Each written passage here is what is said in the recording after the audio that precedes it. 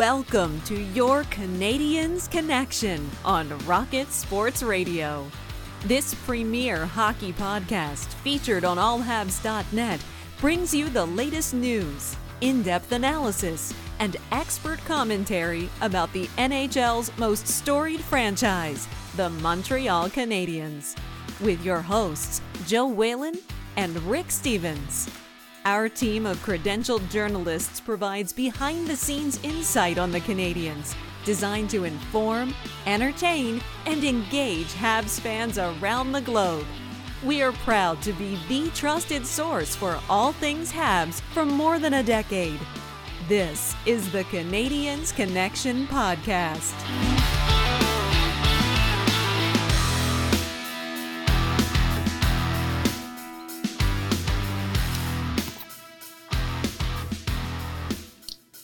Hello, everyone, and welcome to the Canadiens Connection Podcast on Rocket Sports Radio, keeping you informed, engaged, and entertained. My name is Joseph Whalen, and I'm going to be your host for the next hour. This is episode 118 of the Canadiens Connection Podcast, and I'm pleased to be joined in studio, as always, by my co-host, the editor-in-chief, the founder, the president of Rocket Sports Media, Mr. Rick Stevens. Rick, how are you doing today? I'm excited. Yeah. Excited is the word. Very excited. We're on the eve of a new season.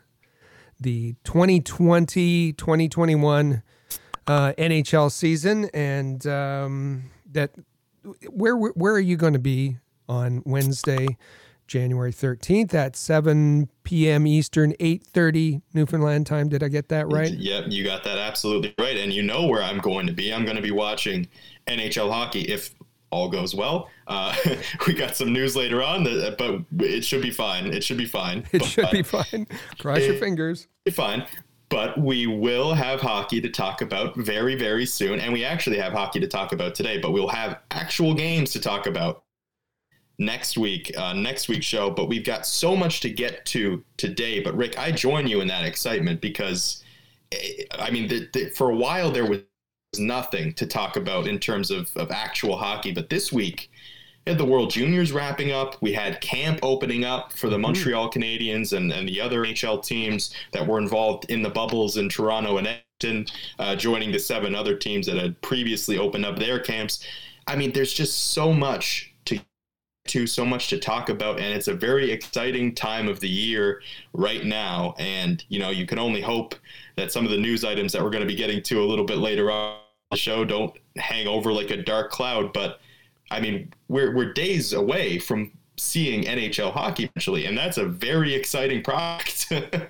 We didn't quite know how this was going to play out. It was starting a little late, and it's going to go a little longer. But 56-game season will start for the Montreal Canadiens this Wednesday as they face their old foe, the Toronto Maple Leafs, and in Toronto, and it should be a great way to start the season. Starting the season with a bit of a road trip that some of the Canadiens players talked about starting on the road. They see it as a good thing, but we're going to get to that a little bit later in our They Said What segment.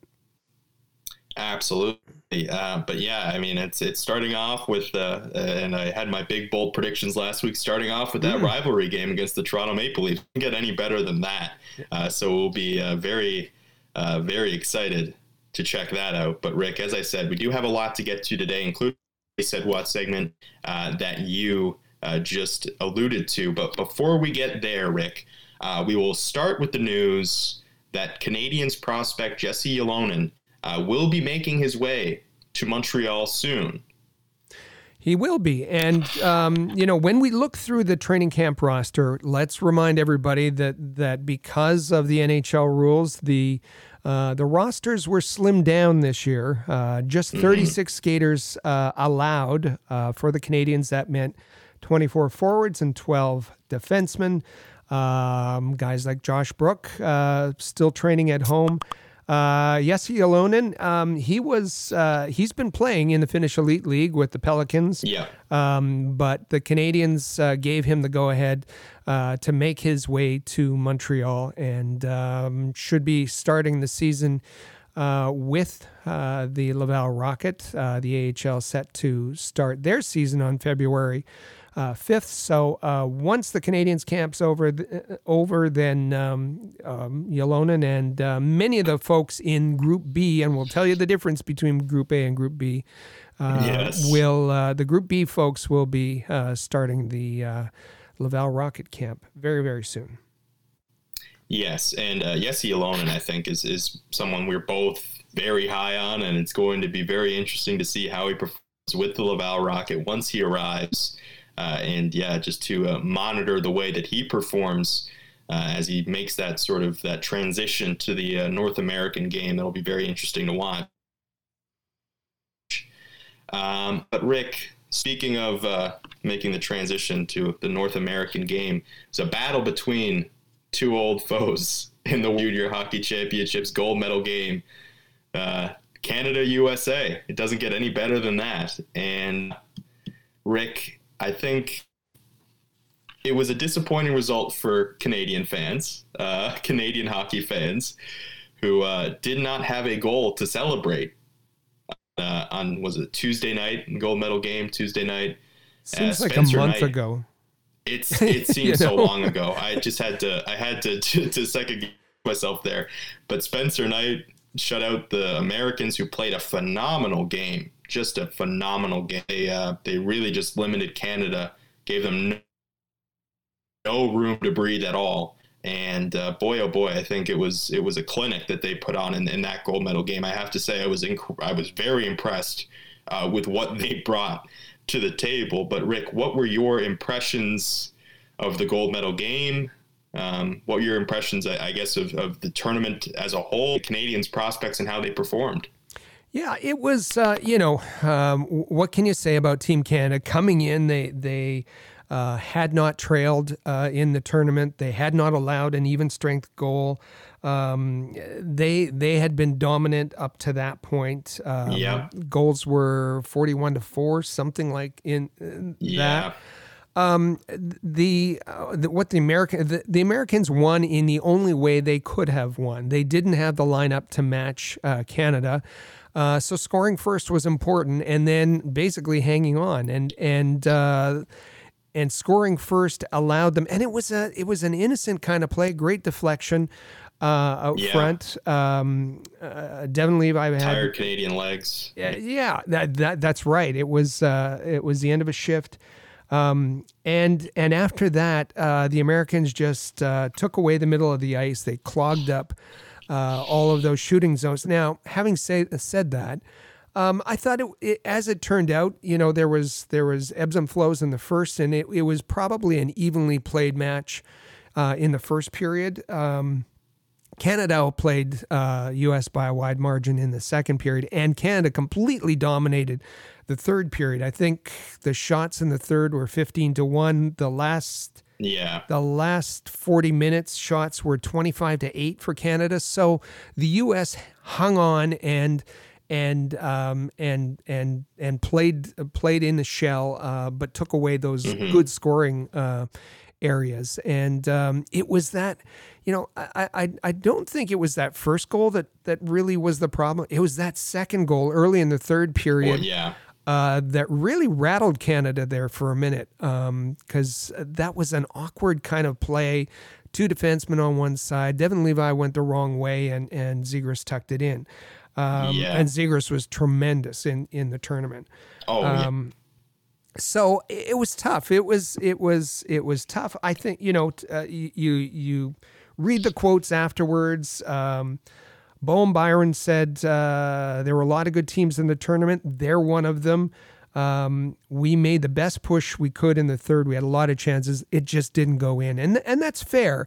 Canadians, posts. 3 posts in the second period. There was a stick that ended up in the net in the third, but not the puck.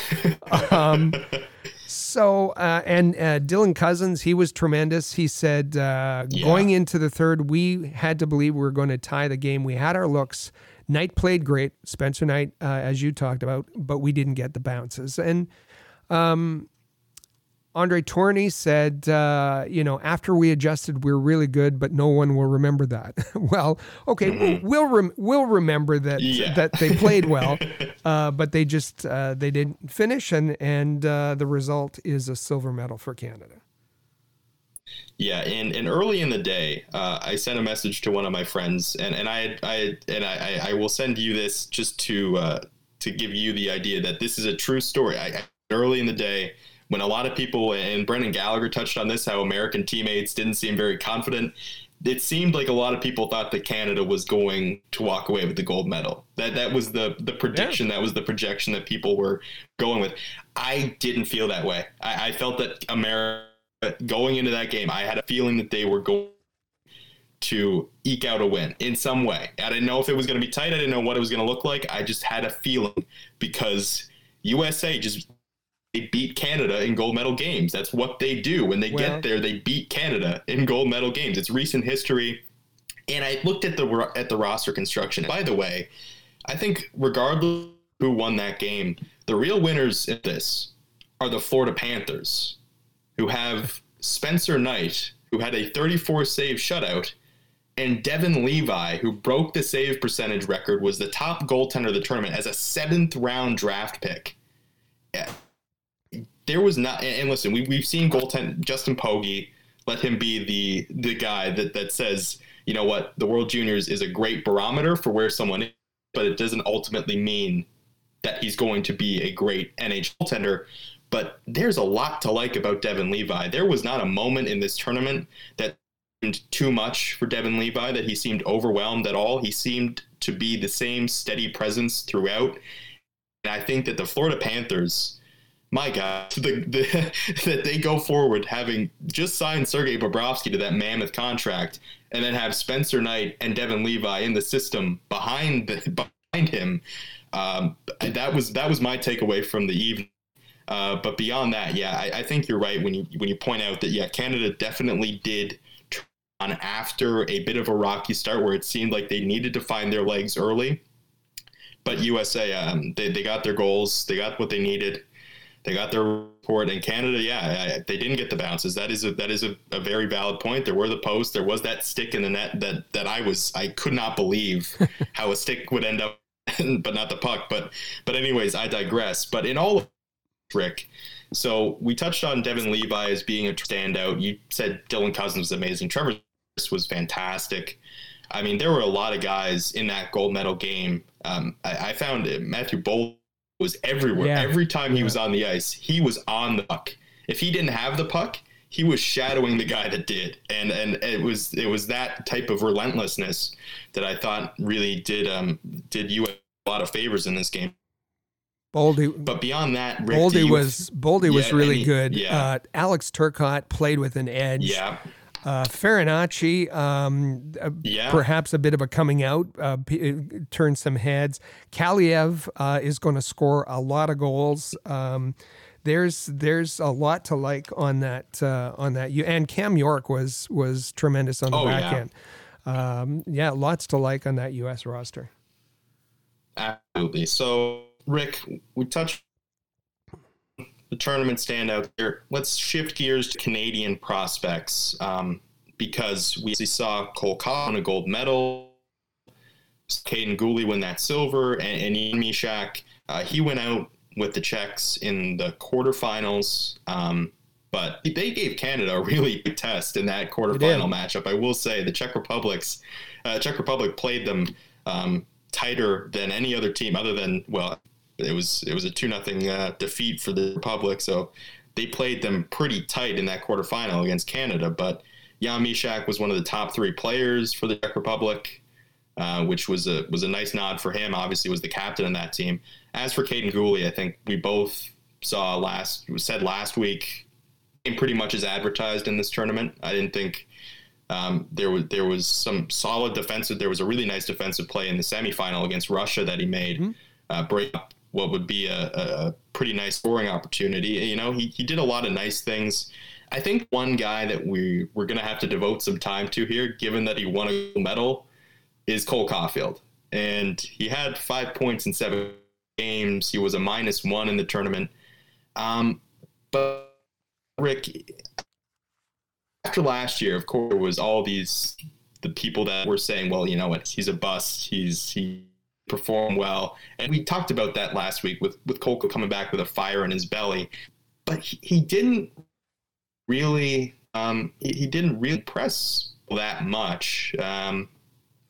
Obviously, gold medal, you can't question it. But, you know, I don't know how much he really committed to that. Yeah, it's unfortunate.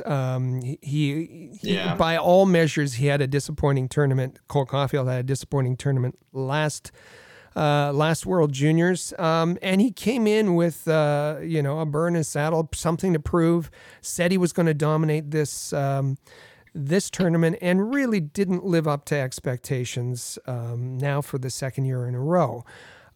Played with very good players on that second line, the second most utilized forward on Team USA, and you mentioned the plus minus, him being at a -1. Now, you know, sometimes we turn our nose at plus minus, but when you look at it in context, in that Cole Caulfield was the only minus forward on Team USA, that says something. And, you know, his goals, both were power play goals. One was on a 5-on-3. Took a lot of shots, but his shooting percentage just over 8%.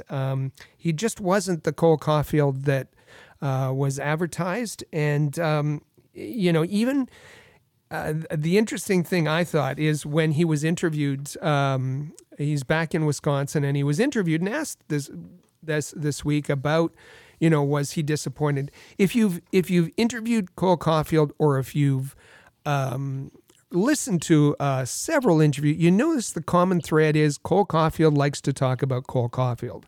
And he wasn't. He was talking about the team. He was talking about Team USA. And he said, you know, his stats are the least of his worries. That I haven't got my head out of the clouds yet. There's no better feeling. I won World Juniors with several good friends. And he went on to say, you can't really complain when you win the gold medal. We always focus on the numbers. Yes, he focuses on the numbers a lot. But at the moment, it's the least of my worries. We've just won gold. Now, that's a bit of a departure for Cole Caulfield. He said, we beat one of the best teams in Canadian history at the World Juniors. It's a good feeling. So all of that is different, and you have to think that it's on his mind. Of course, he wouldn't say that. Is it you know, a prediction of how things are going to turn out? No. Is it of some concern? Yeah, I think it is. I think it should be. It should be.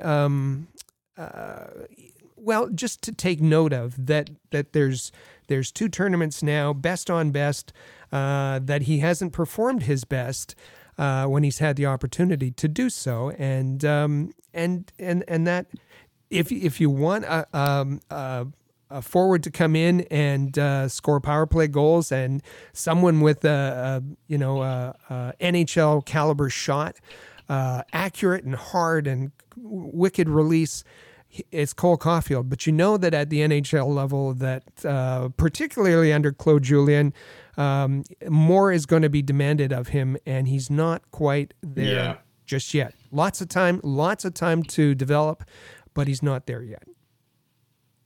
And we're going to have an interesting thought exercise in just a couple of moments from now. But Rick, before we get there, there was also the detail about Team USA celebrating with a Team Canada labeled garbage can. Just for the benefit, just to play devil's advocate here for a second, Nate Leaman, the coach, said, just to be transparent, this is in a tweet from the coach himself, Nate Leaman, just to be transparent, it was a barrel on the ice with our team after the game. It was motivation for our team to take the tournament one game at a time. I am sure every team had something of motivation. The barrel was ours. No disrespect to Canada, who is a great team. And then Chris Peters, at Chris M. Peters, followed that up, that this is something to do with Ron Ralston, who brought it to the team in 2007. It was about crossing the heart of the Sahara Desert. And the only way people could figure out how to cross the desert was to put barrels out. and he shared the story, this being Nate Leaman, with the guys. So that's all very well and good. But yeah, the optics of it were not great at the time. And why was it necessary to have it in the photo with you on the ice in front of everyone to see and come to the same conclusion that it was a garbage can, not a barrel? And it was Spencer Knight that went in and dragged it out onto the ice for the photo, which was unfortunate. It was a garbage can. It had the Canadian Team Canada logo on it. Let me ask you a question. Everything that was okay to be done in 2007, is it still okay to be done in 2021 now? No, it's not. Things have changed. Optics have changed. And yes, Nate Leaman, he's done this. One of his players pointing out it's a tactic that he's used many, many times over the years. It's time to retire that. And and it would have been better if you retired it with an apology. Team Canada was owed an apology. Nate Leaman didn't have the class to do that. I'm not surprised. Nate Leaman was less than classy throughout the tournament. Didn't have a good feeling about him. Andre Tourigny is a terrific coach and has a future in the NHL. I don't see the same for Nate Leaman. No bitter grapes there or anything. It's just I thought that was a classless move. And really, this is hopefully the last time we have to hear something like that. It just. Look, if that's going to be what your motivation is, there's no reason to share it in the picture of you with the trophy and the gold medals. Listen, you can keep that in your locker room and say, yeah, that's our last barrel, whatever you want to say. Bringing it out is bringing people to it's bringing this to yourself. It's bringing it on yourself, this unnecessary controversy, if it's supposed to be innocent. But it doesn't appear that way. It's a garbage can. It is, as you pointed out. So let's imagine for just a second. Oh, there's no pandemic, and Rogers that the arena is full of Canadian fans. What would have happened? I mean, seriously, it could have been a dangerous situation. It was bad thinking all the way around. Not a great look for Nate Leaman. But Rick, we'll move to that thought exercise that I was talking about, and it was something that you posted in the Slack group last night, asking, would Cole Caulfield have a spot on that Canadian team that we just saw? One of the probably what that will go down. Unfortunately, though, they did not win the gold medal, but will still probably go down as one of the greatest Canadian teams, top to bottom. And thinking about the fact they could have had Kirby Dach, who got injured in that pre-tournament game, and Alexis Lafreniere. Right. I mean, you're looking at a team even without those two guys that produced at a level that very few Canadian teams have, and they were very well coached with Andre Tourigny. The question is, would Cole Caulfield be able to take away a spot from one of those Canadian forwards if he were Canadian? Now, it's funny because this came to me, Slava Fetisov. We saw what happened, and Slava Fetisov, great NHLer, and he now is the deputy director of the Russian Hockey Federation. And after Canada eliminated the Russians, Fetisov said not a single player on the Russian team would have made Team Canada. And he talked about being embarrassed watching the game, and he went on a little bit further.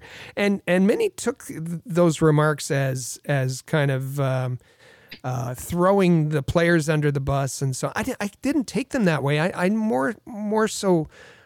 He was speaking negatively about the Russian program and how changes have to be made of developing their own talent. And that's okay because he's in that position to make that happen. But it led me to think, what about Cole? If none of the Russians could have made it, could Cole Caulfield have made the Team Canada roster?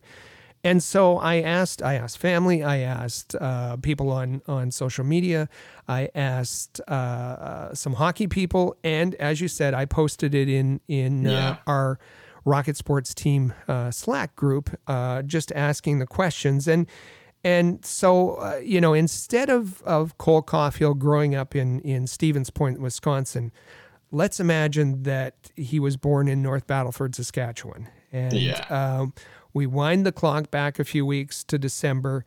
I think it was December 11th when Team Canada made its final cuts and announced the final roster for the 2021 World Junior Championship. And as you said, there was Canadians who may have been on Kirby Dach because of the injury. Lafreniere, the Rangers wouldn't let him go. Owen Power, Michigan wouldn't give him up. Shane Wright, the young phenom. There was other players that could have been Seth Jarvis, Maverick Bourque, Samuel Poulin. There's lots. Now, what about Cole Caulfield? Would he have made that roster? And I appreciate both you and Mike Raschel responded to this, and I'll let you say what you. But I'll say the common thread between all the responses that I got was kind of when I asked the question, particularly when I asked it in person, it was, wait. Because it's initially yes, and then once you think about it, it was like, wait, and then you ask the question, okay, if Cole Caulfield makes the roster, who gets replaced? And then that thought exercise becomes a lot more difficult. Yeah, it did. And I said yes. It'd be tight, but I said yes. And then when you asked the follow-up question, okay, if he's on the team, who isn't?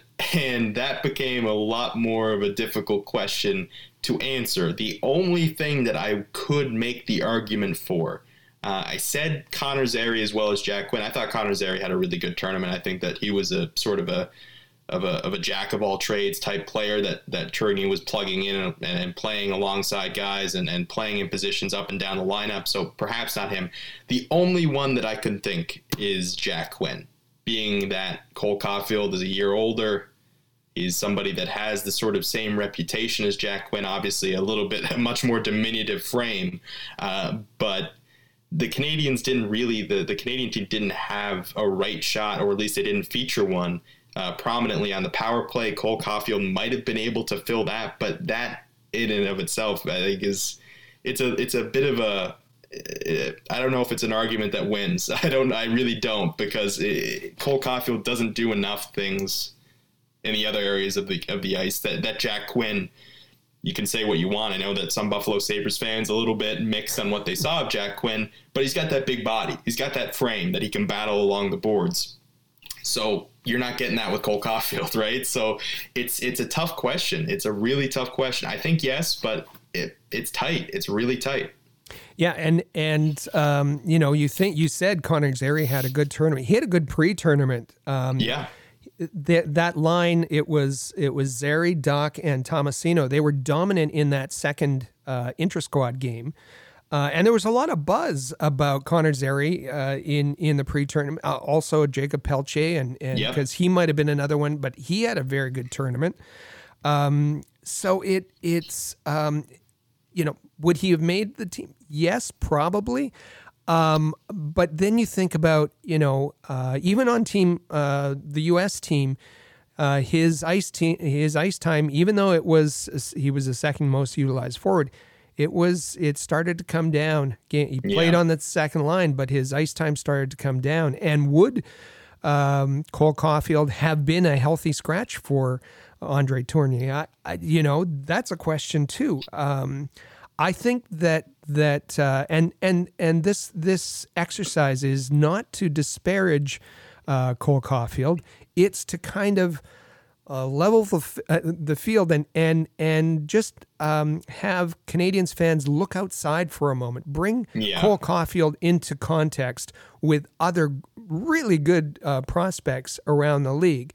As we say all the time, Montreal Canadiens are not the only ones with prospects. There's some really good talent out there, and we saw it best on best. Did Cole Caulfield dominate? No, he didn't. Would he have been a question mark had he been on Canada? Maybe. Yeah. That's just to bring expectations down and kind of provide this context that I think is, and I understand when fans are thinking about having that shot in a Canadiens lineup, they're not thinking about context. They're not thinking about other things. And I get that, but it's our job to kind of manage those expectations, I think, a little bit.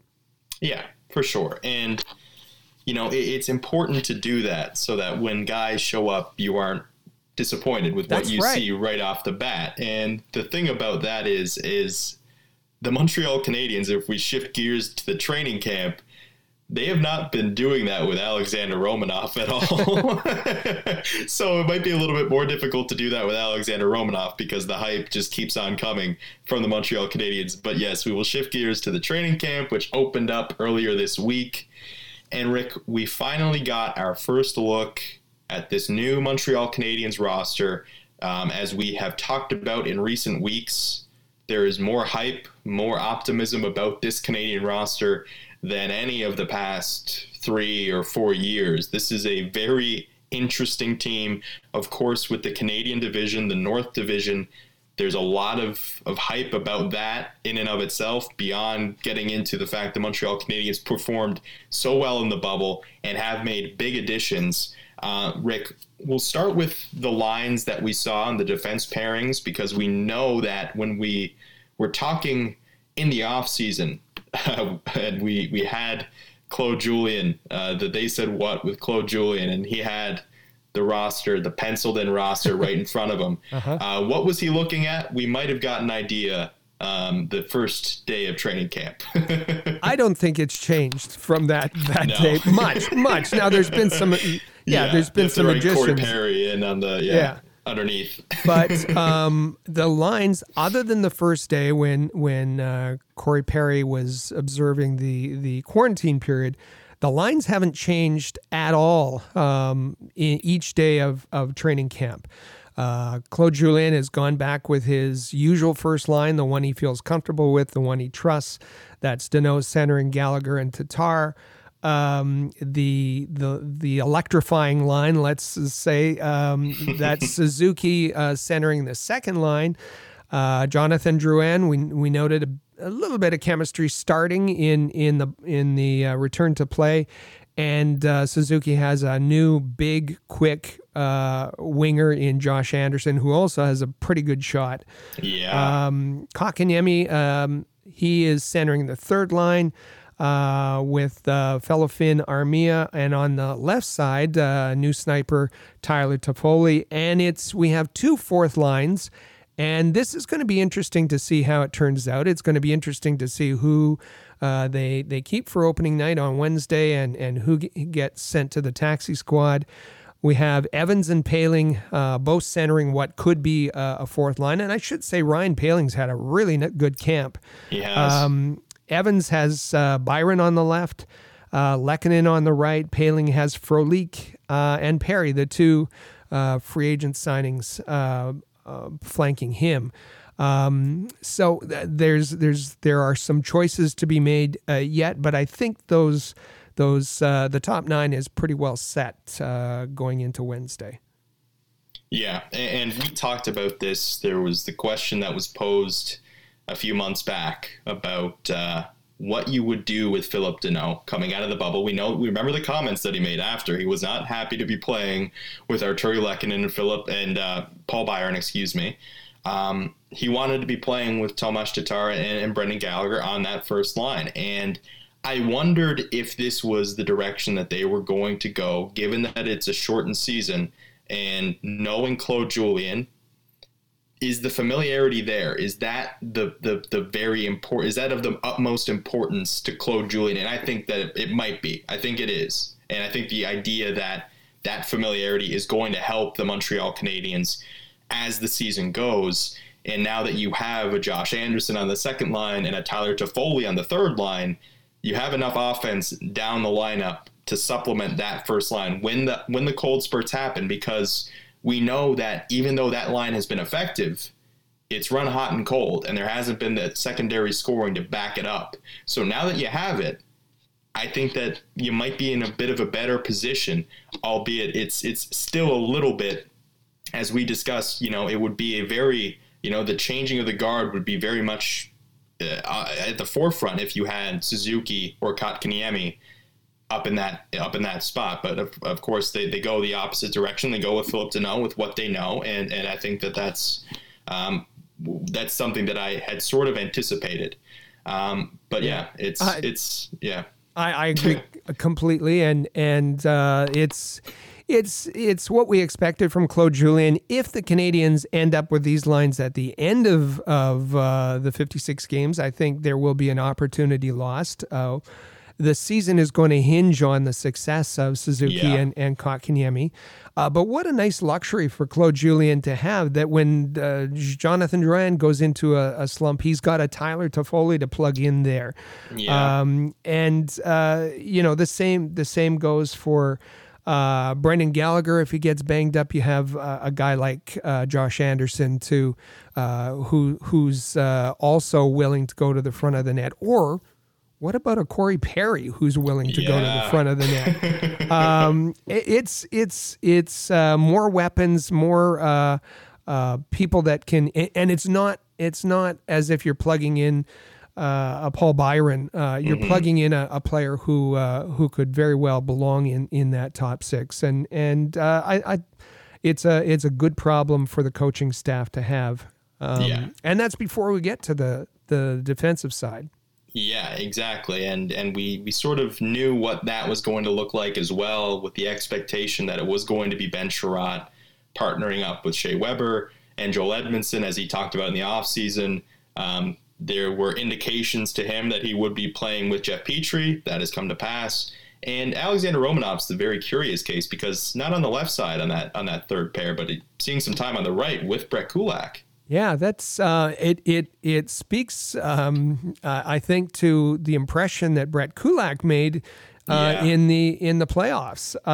So he's getting the nod over, let's say, Victor Mete, who could play on the right with Romanov on his more natural left. That's interesting and deserves some attention.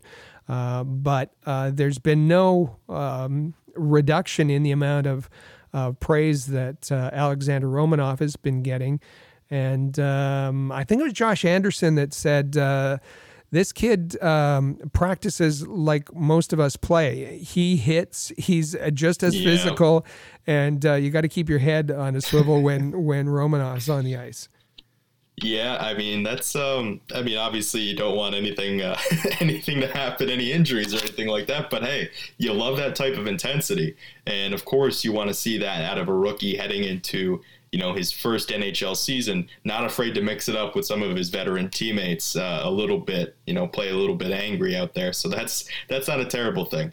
But Rick, I think more than anything else, so we talk about where these guys are playing, where Josh Anderson's playing, where Tyler Toffoli's playing.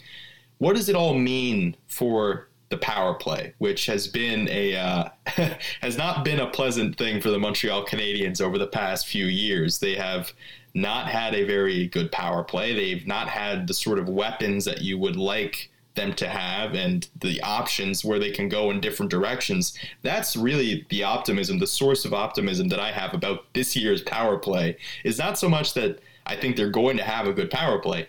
They have more options available to them, so that if one unit just doesn't gain any traction at all, you can go to something else, and you have a guy out there that is capable of being on an NHL power play unit.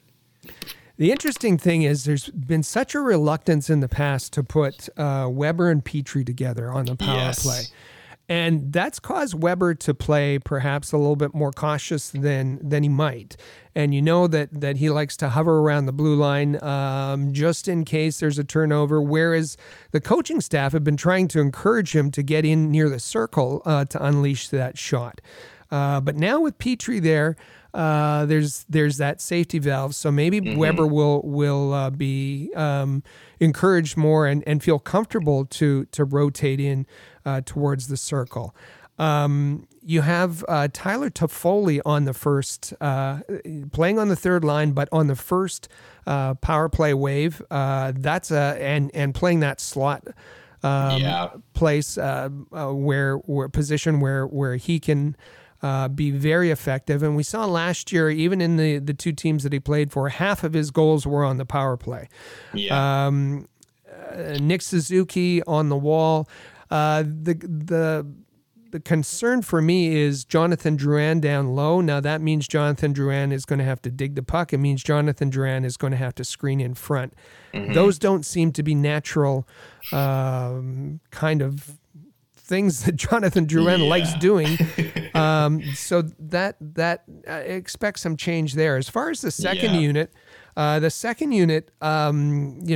Canadiens' first unit wasn't that good, which meant the second unit was even worse. But when you can roll out Josh Anderson and Brendan Gallagher on the second unit, that's all of a sudden now you got more balance, and that second unit becomes much more of a threat. So it would be Anderson, maybe Perry. Perry and Anderson have been switching off in that down low screening position. You have Tatar, Gallagher, and Kotkaniemi on the wall, and on the point, just one defenseman, and the rotation has been between Romanov and Victor Mete. And Romanov might be a surprise there that a rookie is getting that kind of responsibility, but many of the players have talked about his shot, and I think that's what Claude Julien would like to deploy on the second unit. And I've been somebody that has advocated that Victor Mete get an opportunity on the power play just because he's a puck mover that can put the puck in a spot for a shooter, and obviously he's got some good foot speed. But of course, when he's out on the power play, there's no shot that team has to respect. So he's not much of a dual threat at all. Everyone knows that he's going to pass to somebody. So with Romanov, if he can shoot the puck, as everyone is saying that he can, then I think that, you do have a much better option there, even though he is just a rookie. But Rick, with all of this, there's always a lot of hype around the first red versus white scrimmage. Even more so this year, given all of these additions that we've been speaking about, given obviously the optimism that exists after that bubble experience. But Rick, I think some really good first impressions in that scrimmage game, and a couple of goals for a young centerman that there's a lot of hype around, of course, with Jesperi Kotkaniemi picking up a couple. Well, it was interesting that the design, you basically, Claude Julien basically put out his NHL lines against his AHL lines plus Carey Price. Yes. That's basically how it happened. Yeah. The interesting part for me is the folks on the AHL side that didn't think they should be there. Paul Byron was snarly in that red-white scrimmage. And he had a bit of a altercation with Brendan Gallagher. It was Paul Byron wasn't happy at all that he was on the AHL side. The goaltending, which we haven't talked about yet, was interesting in itself. Not only was Carey Price helping out the AHL side, but we've noticed that in the A group, it's been Price, Jake Allen, no surprises there, and Michael McNiven. Michael McNiven, you might expect Charlie Lindgren to be in that third spot, but are they signaling that Michael McNiven will be heading to the taxi squad and save the better goalie and the mentor for Caden Primo to go down to Laval for those two to split some starts? Being a taxi squad goalie is going to be miserable. And the Canadians haven't been shy about making Michael McNiven miserable. Not saying he was, but he was bounced around to the ECHL a bit last year. So we're going to watch that. But as far as there were some pretty good performances. You mentioned Kotkaniemi. I thought that Romanov looked pretty good. He was as expected, I guess. The only one that you might have been disappointed about on the NHL side was Joel Edmondson. He was struggling, and he looked like he was having a tough time keeping up with the pace and whatnot. Whether that's signs of things to come or just adjusting to the system, adjusting to the speed. And let's remember, he'll have Petrie to help him out. But there may be some opportunities to, if initially Edmondson is having a hard time with the transition, moving Brett Kulak back up with Petrie, that's easily done. But yeah, I thought it was. And Ryan Poehling looked very good in the whole camp, but he looked particularly good in the scrimmage. Yeah, and I mean that'd be a major development given. I mean, we saw at the in the preseason last year the move that Ryan Poehling put on Aaron Ekblad. If you're getting something close to that guy as your fourth line center, I mean you're really in business then. But, of course, I think that Jake Evans is also a solid option there as well. But regardless, there's a lot to be excited about with this particular team. And, Rick, we'll shift gears to They Said What. And we'll start with asking Marc Bergevin the very simple question. Are you excited? I'm excited. I mean, every time you start a new season, you're always excited. But I've watched a little bit of a skate this morning, and I just, I like what we've done. Again, you could put anything on paper, and it doesn't matter until you start playing games and, having the results. But just the fact that our players are excited, that tells me that, their mind is at the right place. And also the way that we could play the game. We could, we have a fast team still. We have a bigger team. We could play pretty much any way you want. We're still going to play our game, but I think we're well equipped now to play against bigger team that we were in the past. So a bit of an admission that maybe he hadn't provided the talent and we remember that Claude Julien is always looking for those big players. But that the Canadians are better equipped against some of the bigger teams, and will be playing some bigger teams in their division this year. So. Is he excited? Absolutely. The key there, I think, was that he says that his players are excited too. They seem happy with the changes that he made in the offseason. Yeah, that was the overwhelming sort of feeling coming out of this week. Is there's a lot of good vibes in that dressing room right now. That it's not always been that way. You see Carey Price talking about the way that the defensemen are going to protect that front of the net area with a little smile coming across his face because he's had to do a lot of that protection himself. Remember back to Kyle Palmieri. Yep. But moving on, one of the guys that might play a part in being a little bit more tough to play against, Corey Perry, and Marc Bergevin here on why he signed Corey Perry.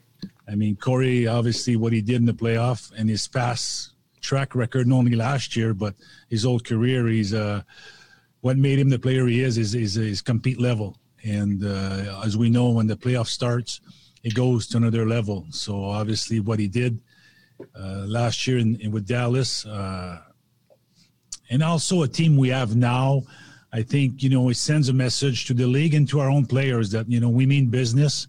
We're here to win, and we could play any way you want to play. So guys are excited to tell you that right now.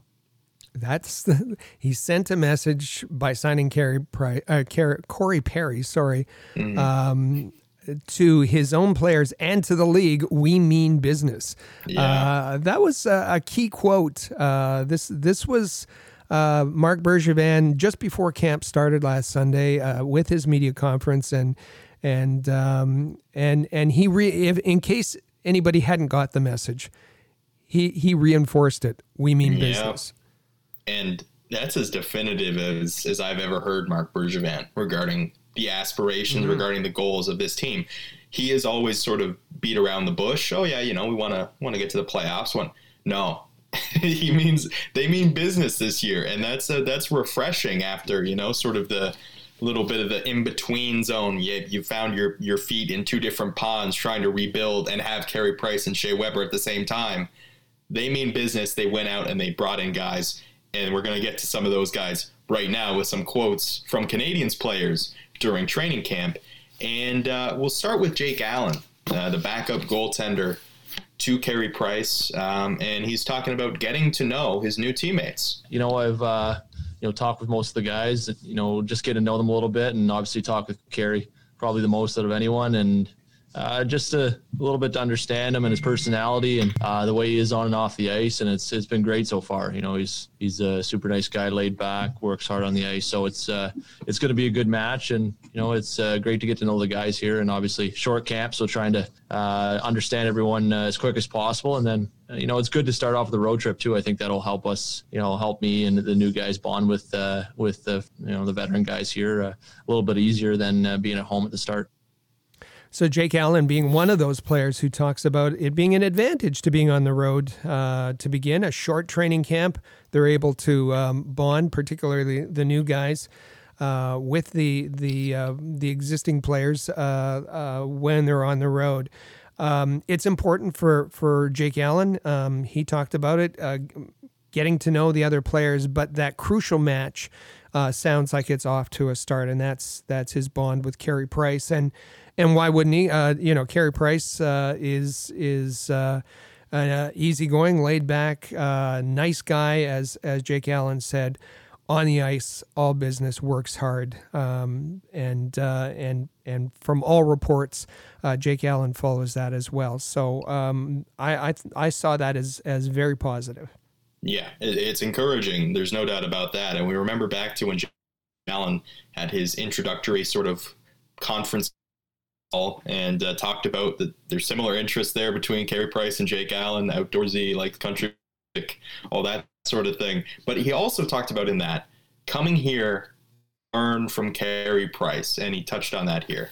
Yeah, I'm always trying to learn. There's the game's changing, every year, every season, the way that, the team score and the way the goalies play. And, I think the biggest thing for me is to be able to learn from Carey's, tenure here as a Canadian, being one of the best goalies in the league for the past 10, 12 years is to be able to do that consistently is a feat that not many guys can pull off. And I feel that just being able to watch him night in, night out, learn little things and little tricks of the trade that he uses.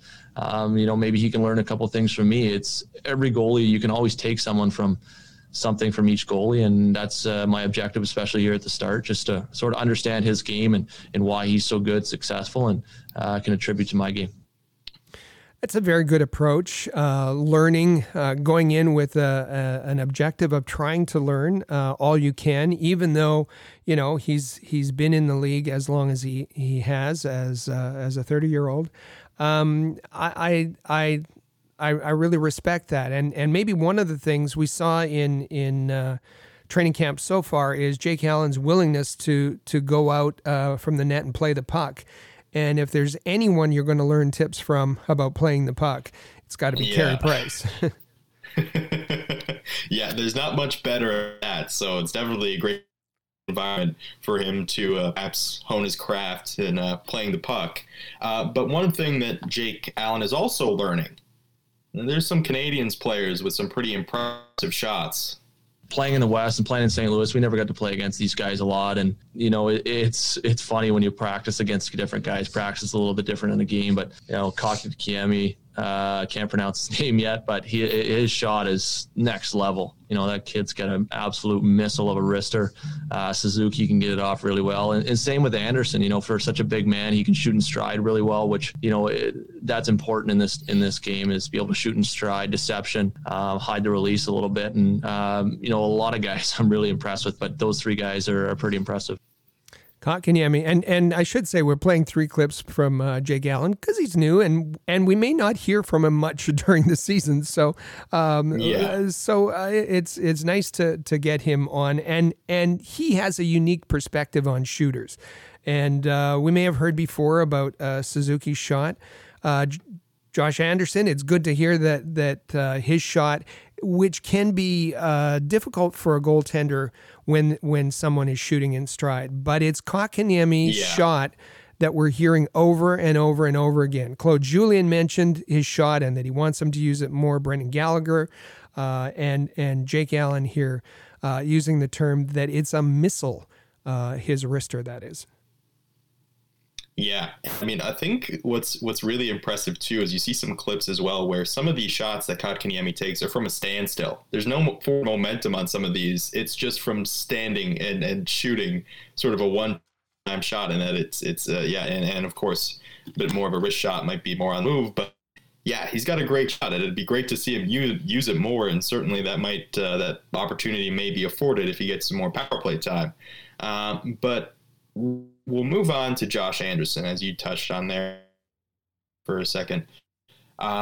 It's also important to know how a guy like Josh Anderson is fitting in with his new teammates.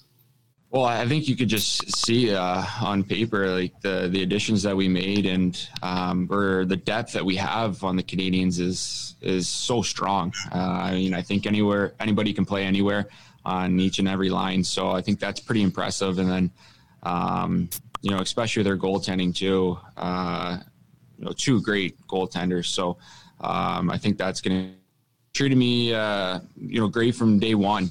They look like they're a tight group, and they were really friendly with me as soon as I got here. And, it's just nice to come in and feel comfortable right away. This is, it's interesting because, as Marc Bergevin said earlier, there's one thing to have a feeling about the team on paper, but there's a whole other situation. When you get together and you start having a feeling and you start feeling chemistry, you start having some fun, you start scoring goals, that chemistry starts to build. And you start feeling comfortable in the lineup right away, and that's what's pretty impressive about this whole thing. And it's nice to hear. We're going to hear Corey Perry next, but I think that it's really nice to hear from Josh Anderson that he's fitting in well and is with all of the changes that are happening. There's some chemistry already starting to build. Yeah, absolutely. And then, I mean, you have Josh Anderson locked in on that 7-year contract. So you hope that things turn out the way that chemistry starts developing sooner rather than later. But yeah, Rick, in addition to that, you got Corey Perry. And we touched on this last week when Corey Perry had his conference call. He's coming in to earn a spot. He's competing for a roster spot, and he touches on that right here. Yeah, you want to play every single night, so you have to prove yourself every single day. And today's another example. You go out, you got to prove yourself. We got the day off tomorrow. We come back Saturday, do it all over again, and just get better every single day. There's a lot of great hockey players on this team, and there's only so many spots. So that's a good thing though. Competition is a good thing. We heard that from Corey Perry last week, but he's repeating it that. There are a limited number of spots. There are plenty of good players, and you're going to have to earn that spot. You're going to have to prove yourself every single day. We heard Claude Julien talk about Corey Perry has that competitive fire that can be contagious, and you see that every day of training camp, he's competing, and he wants a spot. Not on the taxi squad, not occasionally. He wants to be in that on that lineup card every single day. Yeah, and it's hard not to respect what Corey Perry is saying here. That we've been on this podcast, and that we've had these clips of him talking about competing for a roster. Like we said, I mean, there's guys that when they sign these types of contracts, they sort of think that they are assured something, that something is guaranteed. There's none of that. He's coming here to earn a spot, and he's talked about competing for it and proving himself every day, and that's incredibly admirable for somebody with Corey Perry's track record. Now, Brendan Gallagher, in a clip that we're about to play, touches on the Corey Perry effect. Everyone knows who Corey Perry is. They know the career he's had, the impact he's had on every single team he's gone into. And when you're going into a big game, he's the guy when you're look around the locker room beforehand, that's a guy that's going to make you feel comfortable because you know how confident he's going to be in himself and his abilities to step up at the right time and make, contribute in an important way. And that's, it's hard to find guys like that. Obviously someone that's just won as much as he has. He's been around players that have that experience and he has it himself. So he's somebody that I think we can all learn from a bit. And when he steps in the room, he definitely comes with a presence. We can all learn from, but I think in particular, Brendan Gallagher can learn from Corey Perry.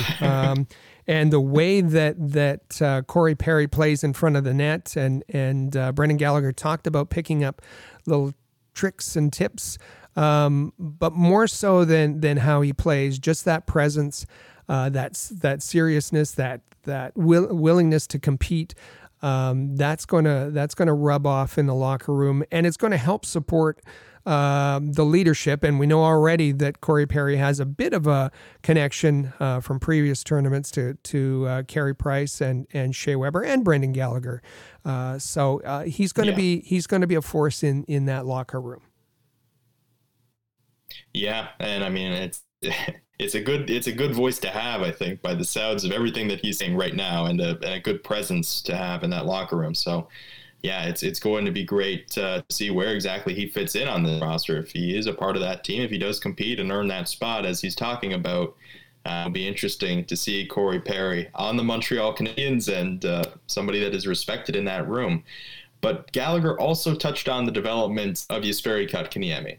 You've seen the growth. He's getting better and better, which is, it's really exciting for a group. And that's what he is. He's gonna have to make a lot of plays. But I think most importantly, he's gonna have to be prepared to shoot the puck. And he's got such a good shot that maybe at times he could use more. And the more he shoots, the more success we're gonna have. So if he can make teams respect that, I think everything else is just gonna come naturally to him, and good things are gonna happen. But he's definitely a guy that when the puck's on his stick, he can make a play, and hopefully it ends up in the back of the net. And if he's taking those shots, as everybody is encouraging him to do, we have Armia on the boards digging the puck. If you have Kotkaniemi willingness to shoot, that frees up Tyler Toffoli, who can get open for his shots. So 2 shooting options on that line can only bring success, and everyone is encouraging Jesperi Kotkaniemi to shoot the puck. Yeah, and if he does, that'll be a major breakthrough for the Montreal Canadiens. But we'll move on, Rick. Some quick hockey notes that we wanted to discuss. So this week, Rick, and even in the past couple of days, this is broken. The Dallas Stars postponed their first 2 games of the season as 6 players and 2 staff members tested positive for COVID-19. You had 19 Columbus Blue Jackets players who missed practice in accordance with the NHL COVID-19 protocols. And just before we started reading today, the Pittsburgh Penguins canceled practice and scrimmage. So, Rick, just to sort of get all that together, I mean, it's sort of the harsh reality of running a league outside of a bubble in a pandemic world, because the NHL and NBA, they were in the bubble. The MLB was the league where we were talking about in the summer, that they were trying to do things almost, close to as normally as they could. And you saw big outbreaks. Here is the potential of some outbreaks. Obviously, we don't know all the information regarding Pittsburgh or even the Columbus Blue Jackets, where it is COVID-19 protocols, but sort of vague terms there with the 19 members. But or players, that missed practice. It's still a little bit vague in terms of what we're getting, but it's sort of the harsh reality. We're going to be seeing positive cases. We're going to be seeing games postponed. That was a reality, and Bill Daly told us that they were building those kinds of contingencies into the schedule. Yeah. We've heard the phrase being nimble tossed out. The league must be nimble, and so all of the there's going to be constant evaluation and reevaluation. We've even seen some of the teams who had said we might consider having fans, they've backtracked on that at this point. So Dallas as you said, the Columbus Blue Jackets, 19 players missing from practice. That's quite a bit. But the Dallas Stars are the first who have confirmed 6 players and 2 staff tested positive, and their season opener is going to be moved back as a result. Yeah, so it's definitely something to monitor there as we go forward. And yeah, we knew going into this that this was going to happen. So it's contingencies built into the schedule will come in handy. So Rick, we'll move on to the Laval Rocket, who will be playing their home games at the Bell Centre. The Montreal Canadiens going to have some roommates. They are. Place Bell. I see what the Canadiens are doing here in their negotiations with the Quebec government. Just in terms of all of the measures that they have to meet as far as keeping the facility as sanitary as possible. It was felt that they can do that at one facility rather than 2. And let's say 2 rather than 3, because we have Brossard practice facility too. Brossard. But rather than opening Place Bell and putting ice in there and having to deal with that, that both the Canadiens and Laval Rocket will play at the Bell Centre for this season alone, and they said that Laval will be returning to Place Bell next season. And we'll move on to our final piece of news here, which is Carey Price wearing a mask designed to look like a biomechanical skull this season. It's an interesting look, Rick. It's an interesting look. Well, we've seen Carey Price in training camp wearing a plain white mask, and so why is that? Well, he's waiting for his new mask, and we first provided sneak peek images on our All Habs Facebook account, and then a video once it was finished, and it has been finished and shipped. It's a Calgary artist, Jordan Bourgeau, who put more than 250 hours into this extremely detailed mask. And yes, it's something completely different, let's say, from anything Carey Price has had in the past. It's that the inspiration behind it is kind of a cyborg, part machine, part man.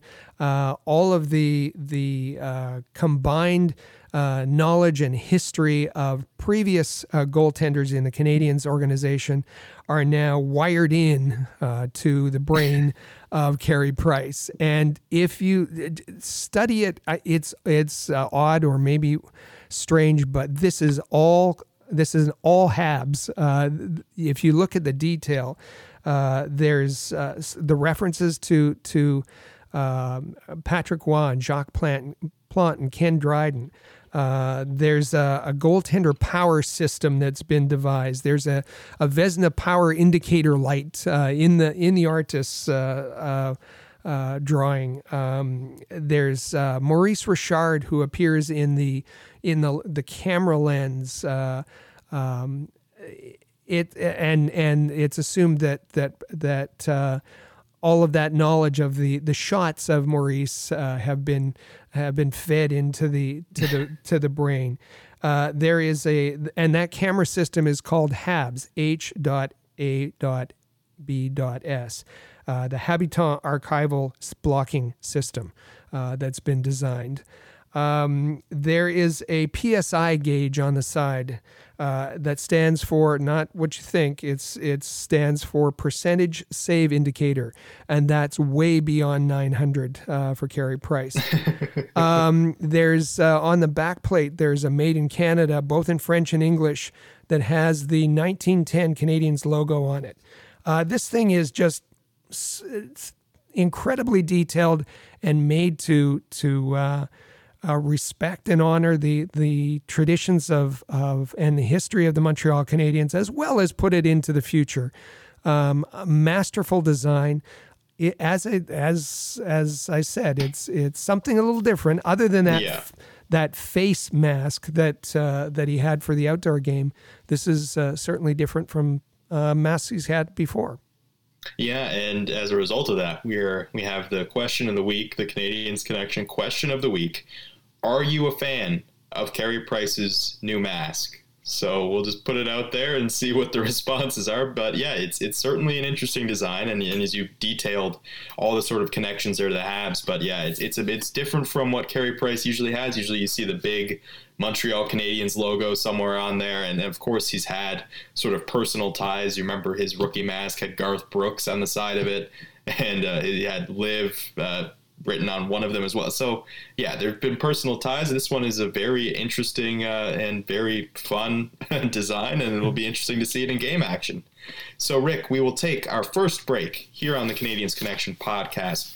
When we come back, we're going to be taking a look at the Habs newcomers, and we will give our own projection of who might have the biggest impact on this season for the Montreal Canadiens. Stay with us here on the Canadiens Connection podcast on Rocket Sports Radio. Rocket Sports Media is currently recruiting talented, motivated, and committed people to join our team. If you're a student wishing to gain experience, a young professional interested in broadening your credentials, an experienced hockey mind looking for a platform to share your expertise, or a passionate fan looking to contribute to our publications by connecting with fellow hockey fans, we want to hear from you. If you are bright, loyal, passionate, and willing to dedicate yourself to a remarkable team, visit allhabs.net and click the Join Our Team tab today.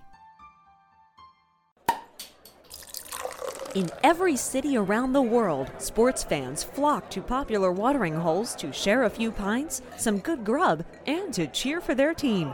Think your favorite sports bar deserves to be recognized? Or are you traveling to a new place and need to find the perfect spot to watch a game? HockeyPub.com is the answer. Find out where the best spots are in your city to eat, drink, and meet fellow fans. HockeyPub.com. Want the latest Habs news with game previews, reviews, and highlights? How about full coverage of development camps and special events? Looking to follow the Laval Rocket more closely this season?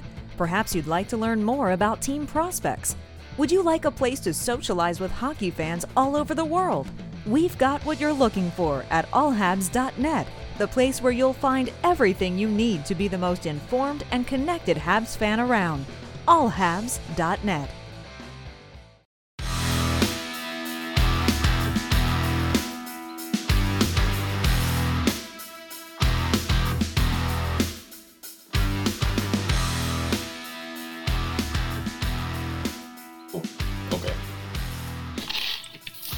And welcome back to the Canadiens Connection podcast here on Rocket Sports Radio. I'm Joe Whalen. You can find me on Twitter at Joe Whalen19, and with me in studio is our president and founder of Rocket Sports, Rick Evans. You can follow him at All Habs on Twitter, and you can follow at Habs Connection on Twitter, Facebook, and Instagram, and visit our website at CanadiensConnection.com.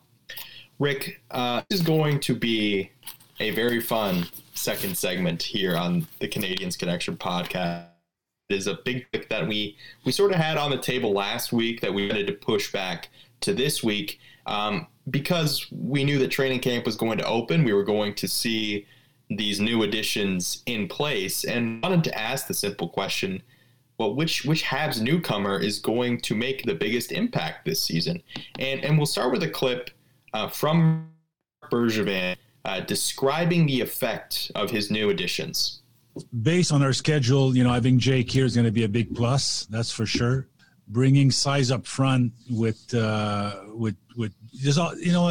Josh brings some size, some skill. Ty bring up some scoring touch, and we got Hedy back there that gives you a presence with Romy coming in. I just like our team. I mean, I said I hope we stay. I mean, we'll have some guys getting banged up, but I hope we don't get any major injuries where it was going to make our team a little weaker. If we stay healthy, I really, really like our team. So which move does he like best? Well, he likes them all, and he should. Yeah, He made them, but he described why he likes them. Josh Anderson for his size and speed, Toffoli for his scoring ability. Eddie, that's Joel Edmondson, that brings some size to additional size to the back end. So for our and he talked about Jake Allen as well. I thought that you and I might both agree that Jake Allen could have the biggest impact. And when we're talking about impact, it's not necessarily who's going to score the most points or goals, or it's going to be who's going to be crucial to taking the Habs to that next step. Jake Allen could very well be that. But we decided to focus this little exercise on the skaters. And in addition to the ones we mentioned, Josh Anderson, Tyler Toffoli, Joel Edmondson, Alexander Romanov, we're going to add in there the two late free agent additions, that being Corey Perry and Michael Frolik. So which of those players is going to have the biggest impact on the Canadian season? Well, I was torn between two, and in the end, I went with Josh Anderson based on some of the things that we've seen this week, based on some of the that have been out, some of which that we've played, some of which that we've seen made reference to with speed, with his shot, all of those things. And for me, I think when I think of Josh Anderson, he's like a 5-tool player in baseball, right? Like, he has got all the tools that you could want for a guy to have. He's got the size, he's got the speed, he's got the shot. Somebody that has been playing some penalty kill as well for the Montreal Canadiens, going to be a presence on the power play. He just seems he could be that guy that you put in all situations and you know what you are going to get. And that's a huge thing for the Montreal Canadiens. And there's a couple of quotes here that I really liked, and it was Arpon Basu who tweeted it. It's really impressive how fast he is, considering how big he is. Tyler Toffoli. You have Nizuki on his new line mate. I didn't know that he was that fast. And then there's this one that gave me an early the week. This was January 4th. I was going to send this to you, but I decided to keep it for here because it's John Liu, and he tweets that Anderson just ripped a wrist shot far down on Price's stick side. Gallagher was grinning and nodding with approval. And those are the things that give me hope, specifically that last one, because we know how hard it is for players to score on Carey Price in practice. He doesn't give up goals in practice. He doesn't give up goals all that much anyway, especially not in practice. He's very locked in all the time. So the fact that Josh Anderson, might be showing that shoulder is doing quite all right now, at least. Wait and see if it holds up when there's a little bit more contact. But regardless, I really like what I have seen people say about Josh Anderson, what he has shown. And I think that when you follow the trajectory of what Josh Anderson was becoming before last year, and I understand the one goal in 20-ish games isn't very appealing, and you sign him to that contract, and you're thinking, what are the Montreal Canadiens doing? It's the trajectory before, where each year you started to see that he was becoming this that could reliably score goals, and the speed that he plays with, the body that he has. There's a lot to like about Josh Anderson, and I think that he is the guy that, more than just the goal scoring, as you said, it's going to come down to that. And I think that Josh Anderson has the tools to be the guy that contributes in multiple areas for the Montreal Canadiens, that provides, stability up in the position that you put him. I think that he is going to be someone the Canadiens can rely on. But yeah, I think that for me, it's Josh Anderson. I was very close on going with Tyler Toffoli, and I've been very outspoken about how much I love that signing as a bit of insurance policy for you, some goal scoring. But Josh Anderson, what's not to like about what you've seen people say, what teammates have said about Josh Anderson to this point? I think he's going to be the guy that you really see a big impact in all over the ice for the Montreal Canadiens. Yeah, as I said to you prior to the show, if Josh Anderson stays healthy, it could easily be Josh Anderson who has the biggest impact on the team. I think the only question mark is whether he can make it through 56 games and then through a long playoff run, and let's hope he does. But if it's the power play, we remember Josh Anderson doesn't have a lot of power play experience. If it's the Canadiens power play can get sparked and can start making a difference in games, which they need. It might be Tyler Toffoli that's who's the guy now. His power play numbers are modest last year, but I guess what I see there is with the Los Angeles Kings, his shooting percentage was at 11%. It's not too bad, but it goes up to 16% when he went to Vancouver. And if he can start, if Kotkaniemi can take away some of the heat, and if Armia can provide the puck, Toffoli might be a force 5-on-5, and then when he gets to the first power play unit, he might be a difference maker.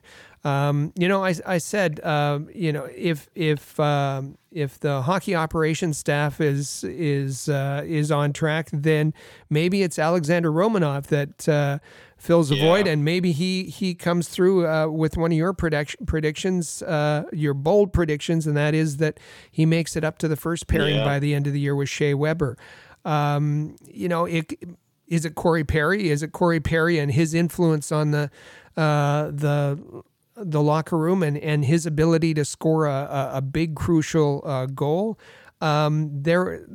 It's going to be interesting to see how this all plays out, but there's some real good choices here for the player that can have the biggest impact. I think between the ones that we've chosen, either Anderson and Toffoli, that's the most likely scenario, but we'll see. Yeah. And the one thing, and I saw this when you sent, when we were talking about this before the show, and the one thing that I noticed, and I hadn't before, but I knew that they had acquired some guys that had won Stanley Cups, but you look at Jake Allen, Joel Edmondson, Tyler Toffoli, Corey Perry, Michael Frolik, 5 of the guys the Montreal Canadiens added this offseason, champions. So when you introduce that to your locker room, that type of mentality of guys that had been in that spot before who want back there again, that's big for me. It's not like you're adding, Nick Cousins from Arizona, right? You're adding, or from Philadelphia, wherever he was coming from. You're adding this who have legitimately done this, that have been in those spots, that have been in cultures. You're contributing to your culture by adding those guys to the mix. So for me, I really like what Marc Bergevin has done. There's a lot of different options as of might be the biggest impact for the Montreal Canadiens this season.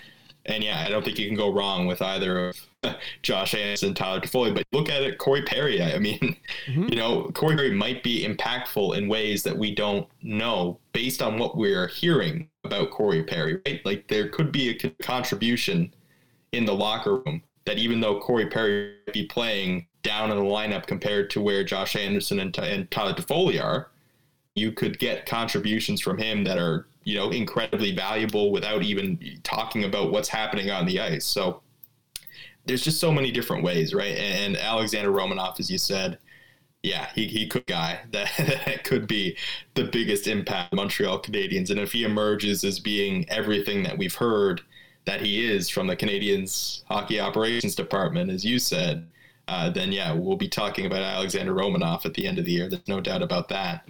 But Rick, it's a very exciting period of time, Montreal Canadiens, with all these new faces in the mix, guys that have won Stanley Cups, and Marc Bergevin's excited about it, and so are we. We sure are. So it'll be great to see this all get underway on January 13th and get some actual hockey to talk about. So Rick, we'll take a final break here at Canadians Connection podcast. Stay with us on Rocket Sports Radio. The Canadians Connection is proud to be a partner of Rocket Sports Media, digital media publishers of sports and entertainment websites. Their mission is to build a worldwide network of sports fans who are informed, engaged, entertained, and connected. Learn more about RSM, its team, and its portfolio of brands at rocketsportsmedia.com. I bet you enjoy sporting your best Habs jerseys, dressing up your kids and pets in the cutest Habs gear, and showing off your decked-out hockey cave or fanning. Well, don't just show your friends, show your Habs. The team at All Habs wants you to boast your finest pictures for our global network of Montreal Canadiens fans. Include the hashtag #ShowYourHabs when posting your fan photos on Twitter, Facebook, or Instagram. Then log on to showyourhabs.com to see your entries, along with photos and posts from Habs fans all over the world. A proud member of the Rocket Sports Media Network. If you're a business owner looking for the perfect platform to reach a targeted audience of customers, Rocket Sports Media is the solution. Our global hockey community provides unmatched social media reach to an attentive demographic of sports and entertainment fans. We can provide visibility to your company, helping you to engage and leverage this prime group of potential clientele. In addition, we also offer sponsorship opportunities for fan events and featured areas of website content, giving you name and logo recognition. Visit rocketsportsmedia.com to contact us regarding this unique marketing opportunity. For the most trusted source of news, analysis, and features about the Montreal Canadiens, their affiliates, and their prospects, log in to allhabs.net, your year-round resource for anything Habs related. That's allhabs.net.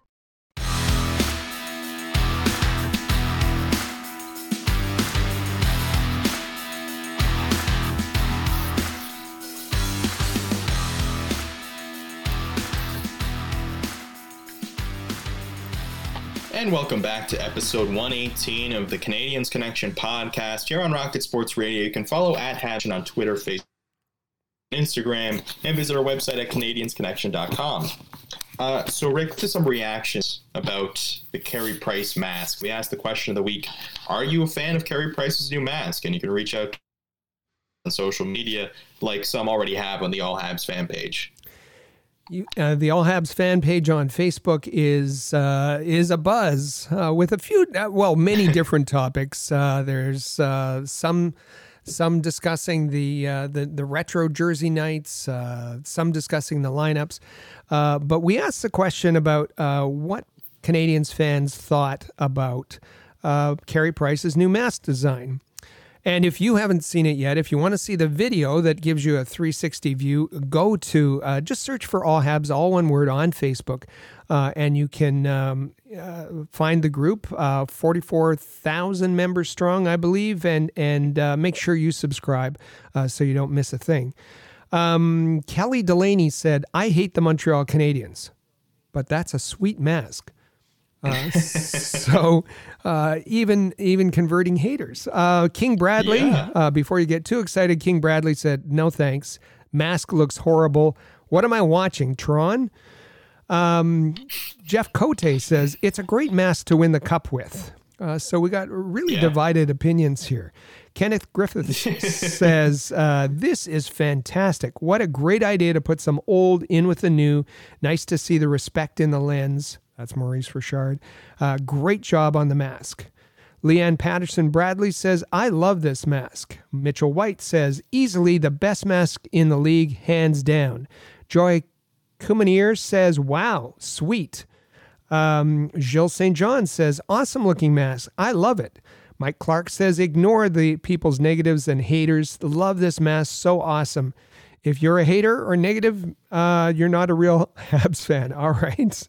Deanne Reed Palucci says, "I hate this mask. I hope he's not going to wear it, as it has nothing to do with the Montreal Canadiens." Actually, it has a lot to do, Deanne. Yeah. Debbie Putnam, "It's a cool mask, but this should not be worn when he's playing for the Montreal Canadiens." Okay. Claude Matte says, I love this mask because it'll scare the competition right off. Thierry Gauthier said, it's just beautiful. Art Pollard said, the mask is bizarre. Nick Basilico said, it's insane. Mary Mitchell said, it's awful. Ron Middleton said, it's wicked. And Robert Boyer says, it's just sick. So there's some of the comments, including the short, sweet ones, from the All Habs, official All Habs page on Facebook. Yeah, and it's sort of felt there at the beginning, at the end of that, like it was sort of Statler and Waldorf, where they were talking from the Muppets, talking about, oh, I hated it, it was terrible, it was awful. Yeah, that's sort of the vibe that I got from that at the end. But regardless, yeah, it's a bit of a divisive thing because it is a little bit of a different way to go about it for Carey Price and a different way to go about it for a goaltender to be wearing a mask like that. But hey, I mean, you might as well be creative about it, right? That's one thing that I think you can appreciate is the creativity that went into this, the art design of this that was tremendous. So keep those responses change because, as someone alluded to, that's a great mask to win a Stanley Cup in. And if Carey Price ends up winning a Stanley Cup in that, I don't think anybody's going to be complaining about it. I think everyone's going to remember that one quite fondly. In a retro blue jersey. Everything else, I think, in a retro blue jersey. Yeah, exactly. As with everything else, I think it's going to be dependent on how this season plays out for the Montreal Canadiens. I think the blue jerseys might be remembered fondly if they are a good team this year, and I think that they might be. This is all say that next week we're actually going to have some Montreal Canadiens hockey game to talk about for the first time in what feels like forever. Even though it was just the end of August that we were here talking about Montreal Canadiens playoff games, but we're going to be back discussing regular season games in Canada that are taking place in Canada, in Toronto, to start it off. It's going to be a great way to get it going. And make sure it's on your schedule. It should have been on your schedule. Plan your parties. Join us on social media. Connect with us on Twitter. Connect with us on Facebook while you're watching the game. We love to hear from you. And be sure to tell your friends about this podcast because and we thank those who have. We've had a 30% increase in downloads in the last 3 months. It's been incredible, all of our new listeners, and we really thank you for that. But the way you can help us is to subscribe. First of all, subscribe to the podcast. Share the podcast on your social media so your friends and followers see it. And then if you have a chance, just rate the podcast. It helps get more eyeballs on our postings so that more people can listen to it. More Canadiens fans can listen to it. And as Joe said, Wednesday night is going to be the season opener. The Canadiens, Leafs, couldn't get better than that. And we'll be back next week to fill you all in. Absolutely. And we can't wait. So, Rick, we'll say goodbye for another week here on the Canadiens Connection podcast. As you said, we'll be back next week to inform, engage, and entertain some more. Thank you for tuning into the Canadiens Connection podcast here on Rocket Sports Radio. Click subscribe so you never miss an episode of Canadiens Connection. Visit allhabs.net for breaking news about the Montreal Canadiens.